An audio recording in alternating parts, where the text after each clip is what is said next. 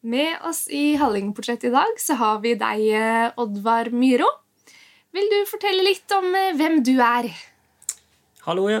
Jeg jo en 32 år gammel fyr fra Ål som bor på Fjellheim Gard i Vats. Og der driver jeg med mine egne prosjekter med lysideer og musikkarrieren min og gardsdrift.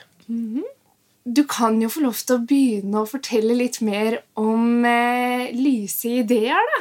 For der har vi jo hatt med 2 flotte lamper på påskeauksjonen i fjor, og i år var det en benk og en lampe. Hva er lyse ideer for noe? Lyse ideer var noe jeg begynte med på hobbybasis tilbake i 2015-16 kanskje. Jeg husker ikke hva som på en måte som var bakgrunnsideen, men jeg husker at det var en sandkasse utenfor gamlehuset som ble de første lampene da, inne i eget hus, og så har det ballet litt på seg derifra. Jeg lagde en sånn Instagram-konto og fikk ganske god respons på de lampene jeg lagde først. Og da i 1. januar 2020 så hadde jeg sagt opp egen jobb og begynte da for fullt med mine egne prosjekter som jobb. Og Lyse Ideer er jo en bedrift, en kreativ håndverksbedrift, kaller jeg det. Og det laget en lampe og interiør til ekte, gammelt, autentisk værslitt treverk. Og det er da treverk som kommer fra gården du bor på? Noe ifra gården, og noe ifra nabogården, og ifra andre plasser rundt omkring i Hallingdal. Der jeg får tak i. Det går du da rundt og spør, hei, kan jeg få litt treverk herfra, eller hvordan er den prosessen? Jeg går og stjæler etter at det har vært mørkt om natta. Nei, det er faktisk veldig mange som ringer til meg og sier at jeg kan komme og hente litt, fordi de synes det er artig måten materialene blir brukt opp på. Da.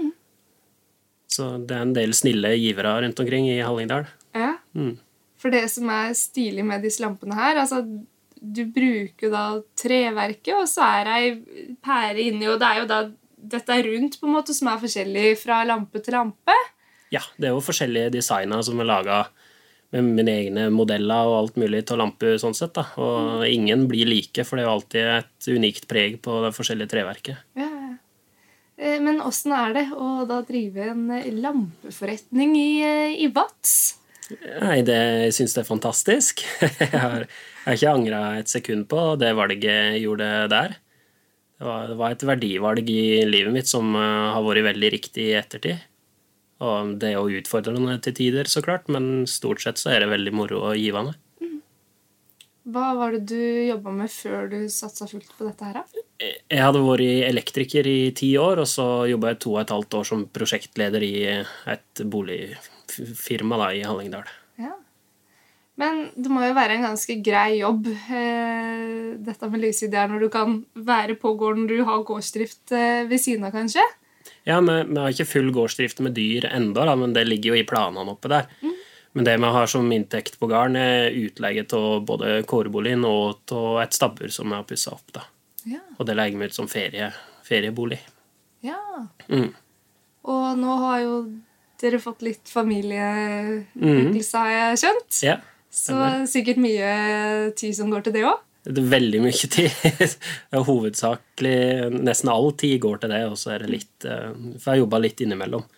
Men jeg har hatt ganske mye farspermisjon fortsatt, da. Ja. Men litt tilbake til lyse ideer, da. Hvor mange lamper må du lage i løpet av et år?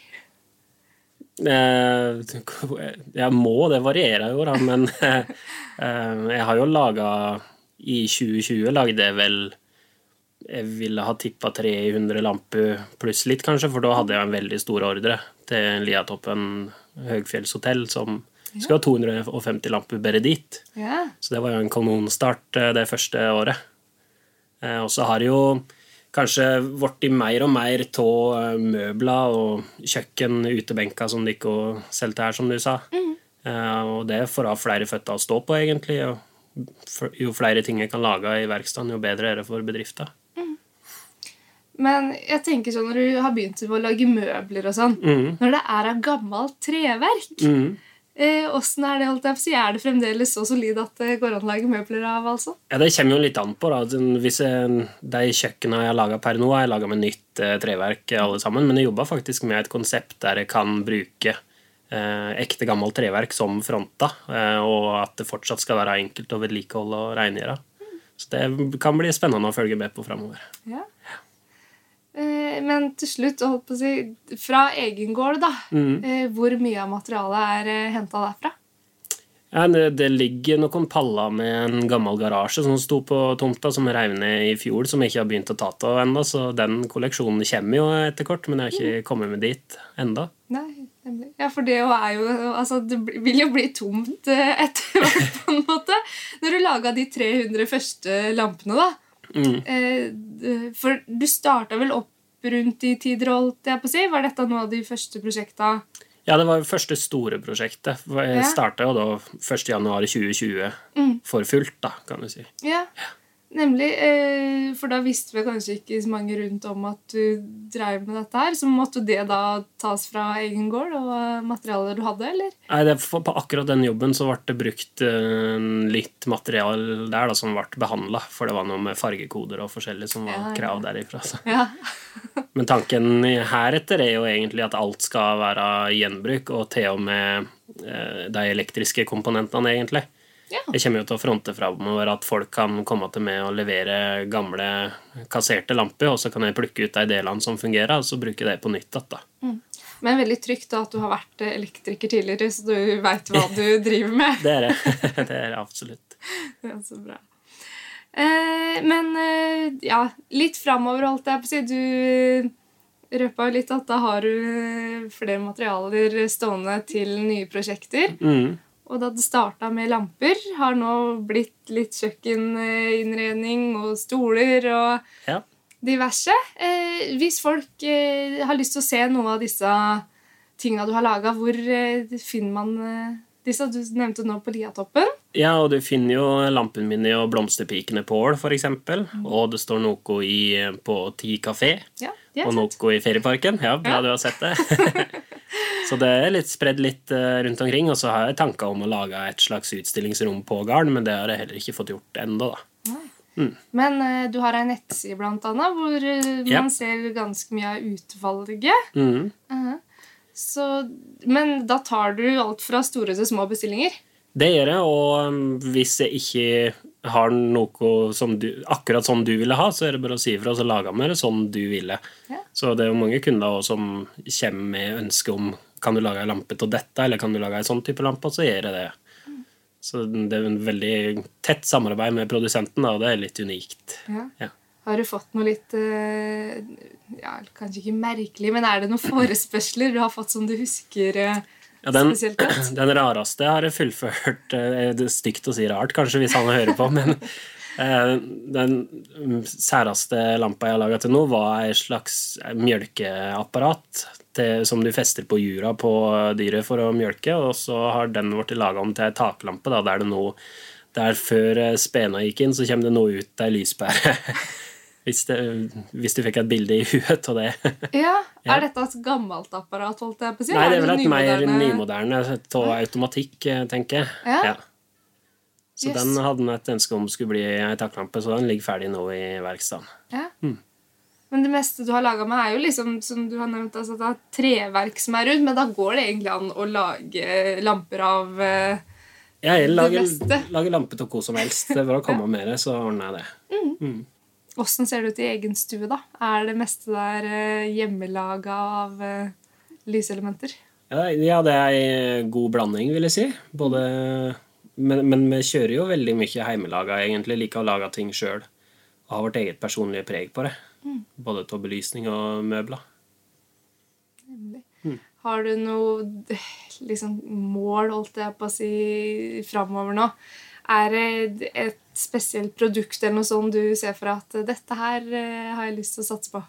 Ja, det jo det kjøkkenkonseptet som jeg var så vidt inne på. Det tror jeg kan bli vanvittig spennende. Så det har jeg en veldig god følelse for. Og så det jo bare å videreutvikle lampene, og du pratet så vidt om nettsida mi, lysideer.no. Den får jo også en rufs nå med både en ny nettside og en ny nettbutikk, som jeg håper skal bli veldig bra og proft.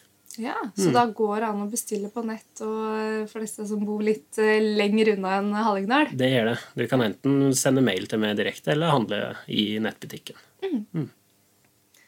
Men det er jo mange som har masse ting stående på låven, for eksempel. Kan du komme med noen tips i stedet for å drive og kaste ting når man driver og rydder? Du sier jo nå at man kan lage lamper ut av alt, men det er noen spesifikke ting som du vet ligger rundt om på gårder som er perfekt å ta vare på for å lage for eksempel lamper av. Det første som slår meg da er jo for eksempel tønnelokk. Vi har en tønnelokk-vegglampe hjemme som har vært kjempefin, så det er et utmerket emne. Ja, og videre det er vel bare fantasien som setter grensene der, egentlig. Men hvordan kom du på dette her, og startet med dette her som en skikkelig bedrift, liksom? Nei, jeg husker ikke grunnideen på en måte, men det felt meg jo veldig naturlig, og fordi det var belysning jeg var mest interessert i når jeg var elektriker. Så det har alltid vært noe jeg har vært lidenskapelig opptatt av. Så det var kanskje en helt naturlig retning, tross alt. Men denne gården du bor på nå, er det en familiegård som har vært i familien i mange generasjoner? Nei, det er ikke. Vi kjøpte den på åpent markedet i 2017. Jeg og samboeren min, Kristine. Ja. Men er du fra Vats egentlig, eller? Nei, jeg er fra Ål i Sando, nede, litt lenger ned. Ja, hvordan havner du da opp i Vats? Nei, det var drømmeplassen da, drømmegarden. Så det var naturlig det også, når den først dukket opp, egentlig. Vi reiste, jeg så jo Finn-annonser en søndag, husker jeg, og ble forelsket med en gang, og så reiste vi opp dit på visning, og ble enda mer forelsket. Og når vi da, så måtte vi jo ta tida på hvor lang tid det tok å kjøre fra Vats og ned, og det var 20 minutter, og det synes vi var akseptabelt, så det har gått veldig, veldig fint. Og spesielt da når en har arbeidsplassen hjemme, da, så er jo ikke denne avstanden noe problem. Nei. Og i tillegg til å styre på gården og lage lamper, så lager du jo også musikk. Og du har med keyboardet inn i studiet her, så jeg håper vi får høre noe på slutten av intervjuet her. Men hvis vi prater litt rundt dette her først, da. Hvordan startet du med å lage egen musikk? Det har jeg jo gjort hele livet, egentlig, så jeg kan ikke plukke ut når det begynte, men jeg har jo spilt piano siden jeg sikkert var 7-8 år, vil jeg tro. Og sang begynte jeg vel med i forbindelse med noen skoleavslutninger og sånt på Sandåsskolen, tror jeg. Og så husker jeg at jeg ett år det var noen oppgaver vi kunne velge selv, og da valgte jeg komponering da, der, og skrev vel mine første instrumentale låter. Og så skrev jeg på engelsk i mange år, og så plutselig skrev jeg låt på norsk, og det funket bra, og så har det vært da på Halling siden den gang. Vært innom litt og testet litt forskjellig, rett og slett. Ja, det har jeg. Og spilt i diverse bandkonstellasjoner opp igjennom med venner og sånne ting på det. Men når du startet, var det rundt 8 år du sa du var? Jeg tror det, ja.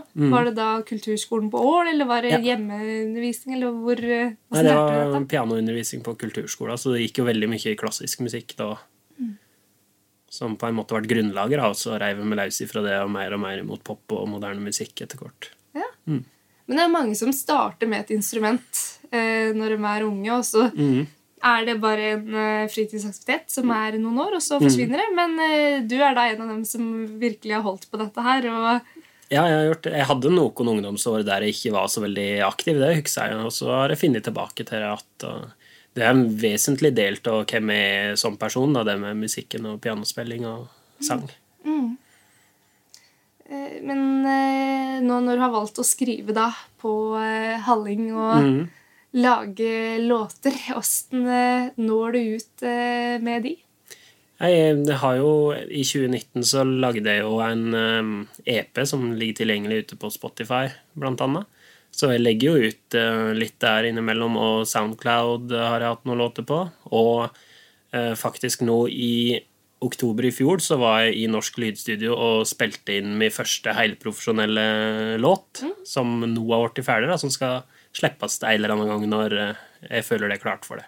Oi, spennende. Ja, det har jeg også veldig trua på en god følelse for. Det let helt fantastisk, synes jeg selv, og er noe helt annet enn det jeg har gitt ut til nå. Ja, for det du har gitt ut før, hvor er det spilt inn? Det er spilt inn på Garn i Vats, der jeg har spilt piano og alle instrumenter, sånn da, mens nå er det proffe studiomusikere og jeg som har spilt inn en låt. Ja. Oi, hvordan kom du fram dit, holdt jeg på å si? Det var et tilbud de kjørte med en sånn helg på en måte med intensiv innspilling, så da kunne du betale for halvannen time, og så sendte du låtskister i forvegen, og så var musikerne klare når du kom. Veldig kjekt. Så det var veldig kjekt. Jeg har jo hatt lyst til det lenge, og så har det på en måte aldri vært noe tå, og da fikk en plutselig en veldig enkel mulighet på å få det gjennomført på kort tid. Men en av låtene dine har jo også vært innom Urørt. Ja, ja, jeg har jo lagt ut låter der, men jeg vet ikke om det har vært plukket opp og spilt i programmet. Det har jeg ikke fått med meg i så fall. Nei, for det her er sånn at du sender inn selv, holdt jeg på å si, og så... Sender inn, og så sitter det et panel eller noe, eller redaksjon da, og hører gjennom absolutt alt, og det de synes er best blir vel spilt på radio og plukket ut som Ukas Urørt og så videre. Ja. Tror ikke jeg har vært i det enda. Men ja, du har selv valgt å da skrive på, eller lage musikk med hallingdialekt. Og... Er det liksom Hellebliss og artisten i Hallingdal som er forbilder, eller hvem er det du ser opp til når du lager musikk? Det er jo forbilder i den forstand til at jeg har fått det til og på en måte vært foregangsfigurer og sånn, men musikalsk så er vi jo ganske langt ifra hverandre. Både Hellebliss og Stein Torleif Bjella og alt det der, det ligner ikke på min musikk, så det er ikke musikalske forbilder på den måten, det kan jeg ikke si. Men... Det er jo artister. Elton John har jo alltid vært et forbilde for meg, selv om jeg har på en måte kommet lenger og lenger ifra han musikalsk jo eldre jeg har vært i, egentlig. Men han var veldig sterk i ungdomstida mi, husker jeg. Ja. Mens nå, det er vanskelig å trekke frem forbilder også, men jeg synes jo forrige albumet til Thomas Dybdahl, for eksempel, det er jo litt sånn soul Motown-lyd på det. Og det synes jeg er helt fantastisk. Det er litt sånn jeg har lyst til å høres ut selv. Ja. Men hvis vi nå skal ha litt avbrekk med musikk og høre på... Først er en låt som du selv hører mye på om dagen. Hvilken låt skal vi høre på da? Da vil jeg trekke frem en låt som heter Better Woman til Louien, som var den norske artist, og jeg synes det var den beste låta som kom ut i hele fjor, egentlig, så det er de som ikke har fått med seg den, da har jeg gått glipp av noe, så hør etter på det her. Ja, det er bra den følger med nå da, for da får de høre den her. Ja. Du har jo også vært engasjert innen musikken på Sundreball. Nå er jo den nå 5. til 7. mai i år. Ja. Men jeg skjønte det sånn at i år har du ikke vært med å styre så mye bak på grunn av familie og... Nei, det er riktig. Jeg har måttet trekke meg litt ut, så det er minimalt hvor jeg har bidratt akkurat nå i år, for det ble litt heftig etter at Mikkel kom til hverdag i juli i fjor. Så det har vært mer enn nok å ta vare på oss, så da har det ikke vært noe rom for Sundreball og festival, rett og slett. Men du har vært festivalsjef der tidligere og vært engasjert innenfor... Foreløpig eneste festivalsjefen i Sundreballs historie som ikke har arrangert festival. Og vi måtte jo avlyse i 2021. Vi hadde jo et håp ganske lenge om at det skulle gå, at vi skulle kjøre nedskrenket festival, men så ble det for vanskelig når det nærmet seg. Så vi får jo se, men jeg føler jo at jeg har noe uoppgjort med den rollen. Egentlig har jeg jo veldig lyst til å prøve å være festivalsjef en gang, men det må komme når jeg har overskudd til det. Ja. Men hvordan var den prosessen der med å arrangere en festival i en sånn tid hvor du da ikke visste om det ble noe av til slutt? Det er veldig påkjenning, egentlig. For du ble jo ekstremt opptatt av nyheter og pressekonferanser og alle sånne ting, og fulgte med og prøvde å finne nye løsninger. Så det var veldig stressende sånn sett, da, for du visste egentlig aldri om det skulle bli, og hvordan det skulle bli. Det hjalp ikke å planlegge tidlig, for det forandret seg over natt nesten hele tiden, så det var veldig krevende. Men noe av det du satte i gang i fjor, det tatt med over til årets festival, eller? Det var med en stund frem til det ble utsatt, og så har de vel skrotet alt det arbeidet jeg hadde gjort nå, fordi nå kan jeg kjøre fullskala festival, og at det nå blir en vårfestival, altså det veldig lite sammenlignbart sånn sett med de planene som har vært gjort før om året. Men selve festivalen skal jo bli så lik som mulig. Det skal være samme Sunderball-følelsen som før, selv om det nå i mai, da. Det viktig å si. Men du som driver da med musikk i Ål, hvordan markedet for å ut og spille litt selv, og det har konserter her i Hallingdal? Det jo ganske bra, egentlig, for i 2019 så hadde jeg jo et veldig aktivt og bra år med spilling. Med solodebutkonserten min på Café 10, og jeg spilte i Ferieparken og fikk litt oppdrag rundt omkring ellers i Hallingdal også da. Og så ble det jo plukket ut til noe som heter Feedback Hønefoss i regi av ØKS, Østafjelske kompetansesenter for musikk. Og da husker jeg jo veldig godt at jeg fikk jo avtale om at jeg også skulle spille på det som heter Uhørt-scenen i Oslo våren 2020, som naturligvis ikke ble noe av da. Så akkurat den musikkarrieren hadde veldig bra momentum rundt det, følte jeg, og så de prøver nå å bygge opp det momentumet på nytt da. Håper at den singelen jeg pratet om skal kunne hjelpe meg til det. Men musikken, var det noe som du vokste opp med fra du var liten, eller fant du ut da som 8-åring at ja, piano, det vil jeg drive med, og så har du kommet i en sangbit da etter hvert, og... Det måtte nok bli musikk, for det var en veldig musikalsk heim og familie jeg vokste opp i, med far min som spilte i Kongas, som var en av forbandene til det som var Hellbillies. Så musikk hadde det garantert vært i. Piano tror jeg kanskje var litt tilfeldig, at jeg klarer ikke å huske hvorfor det var piano, men det var noe et eller annet spennende med det. Ja. Så det var ingen vei utenom musikken, kan du si. Nei. Men var du da sånn på kulturskolen og sånn, en så flink elev som satt deg ned da og virkelig øvde når du kom hjem og spilte vis mange timer hver dag og... Tidvis. Ja? Ja, jeg juksa vel litt innimellom jeg også. Det var ikke alltid jeg hadde full interesse og øving imellom. Jeg husker noe skuffet blikk fra musikklæreren når jeg kom tilbake og ikke hadde gjort noe. Men det var også da på en måte i den fasen når jeg begynte å gå litt lei den klassiske og måtte komme med videre til noe som føltes mer riktig ut for meg da. Jeg husker det spesielt da at da var det liten overvilje. Men var det da noe du selv måtte ta tak i på en måte og finne ut av hvis du skal over til en annen sjanger og sånn? Eller kunne du rett og slett bare spørre kulturskolelæreren at hei, jeg har lyst til å teste noe annet liksom, og kan jeg få litt andre oppgaver? Det ble vel prøvd litt grann, tror jeg, men det hadde ikke noe fullgodt tilbud akkurat da, sånn jeg husker det. Så det endte jo med at jeg sluttet på kulturskolen, og da bare begynte å spille i ungdomsband og sånne ting, og utviklet meg videre der. Hvilke band var det alt? Det noe folk kanskje husker? Nei, hvis jeg sier Move, så det vel svært få som har hørt om det noen gang, tror jeg. Men Tærleiv har nok mange lokale hørt om. Det var jo et band som jeg drev på i mange år. Og jeg hadde ganske tett med spillejobber i periode, så det nok kjent for mange. Ja, og Myro hadde med jo et band som spilte litt det også. Ja.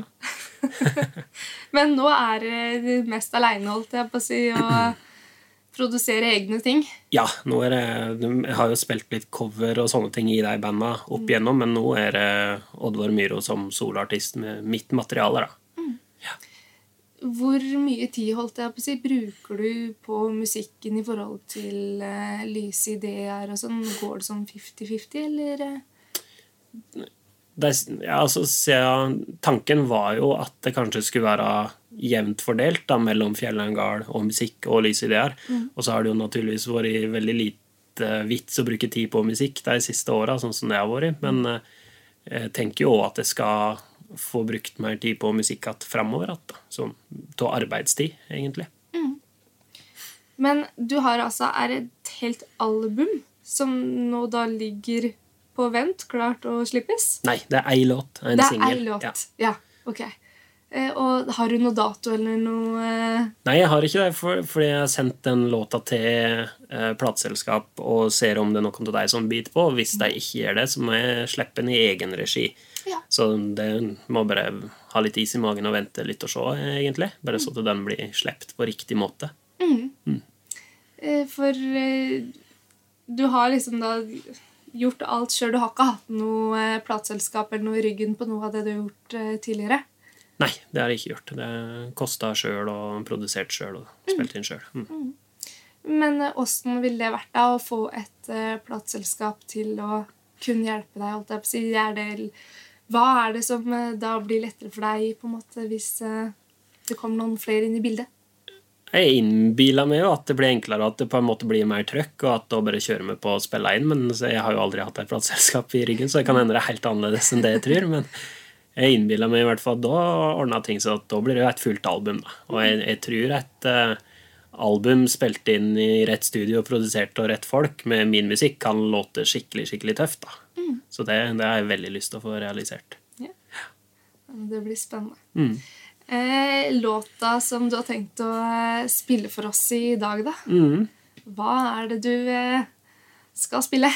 Jeg plukket en låt som faktisk handlet litt om det vi har pratet om, for den skrev vi i forbindelse med satsningen min og det verdivalget som jeg var inne på, så den låta heter Rikdom da, og jeg skriver om det.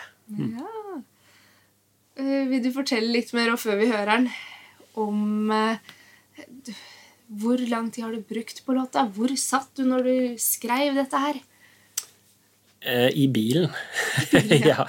Det var etter feedback Hønefoss som jeg pratet om, så fikk jeg noen veldig konkrete oppgaver fra det panelet som var der da, og skulle gi tilbakemelding til artistene som spilte. Og det var å skrive litt neppe låter som ikke var så veldig flinkis sånn vokalmessig, husker jeg at jeg sa. Og da var det 2 låter som egentlig ble skapt i bilen på vei hjem. Jeg måtte stoppe i noen busslommer og skrive ned noen tekstfraser her og der, og så kjøre litt til, og så stoppe og skrive litt mer. Ja, for får du teksten, eller får du melodien? Det varierer nok litt grann, men det er nok alltid en... Altså, jeg kan jo skrive en melodi, og så har jeg den liggende, så har jeg en tekst, og så plutselig passer det sammen. Av og til så er det også en prosess der det blir skrivet samtidig. Og for tekstene så er det ofte en idé, bare at det er en setning, eller at det er 2 ord som rimer veldig fint, og så blir det en tekst ut ifra det. Og av og til det er noen ganger jeg har hatt djupe, gode samtaler med noen kompiser, og så har jeg måttet forte meg hjem, og så skriver jeg en låt basert på samtaler vi hadde. Da. Ja. Yes.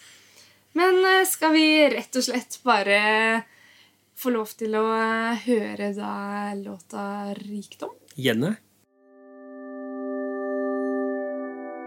Du har hørt en podcast fra Radio Hallingdal.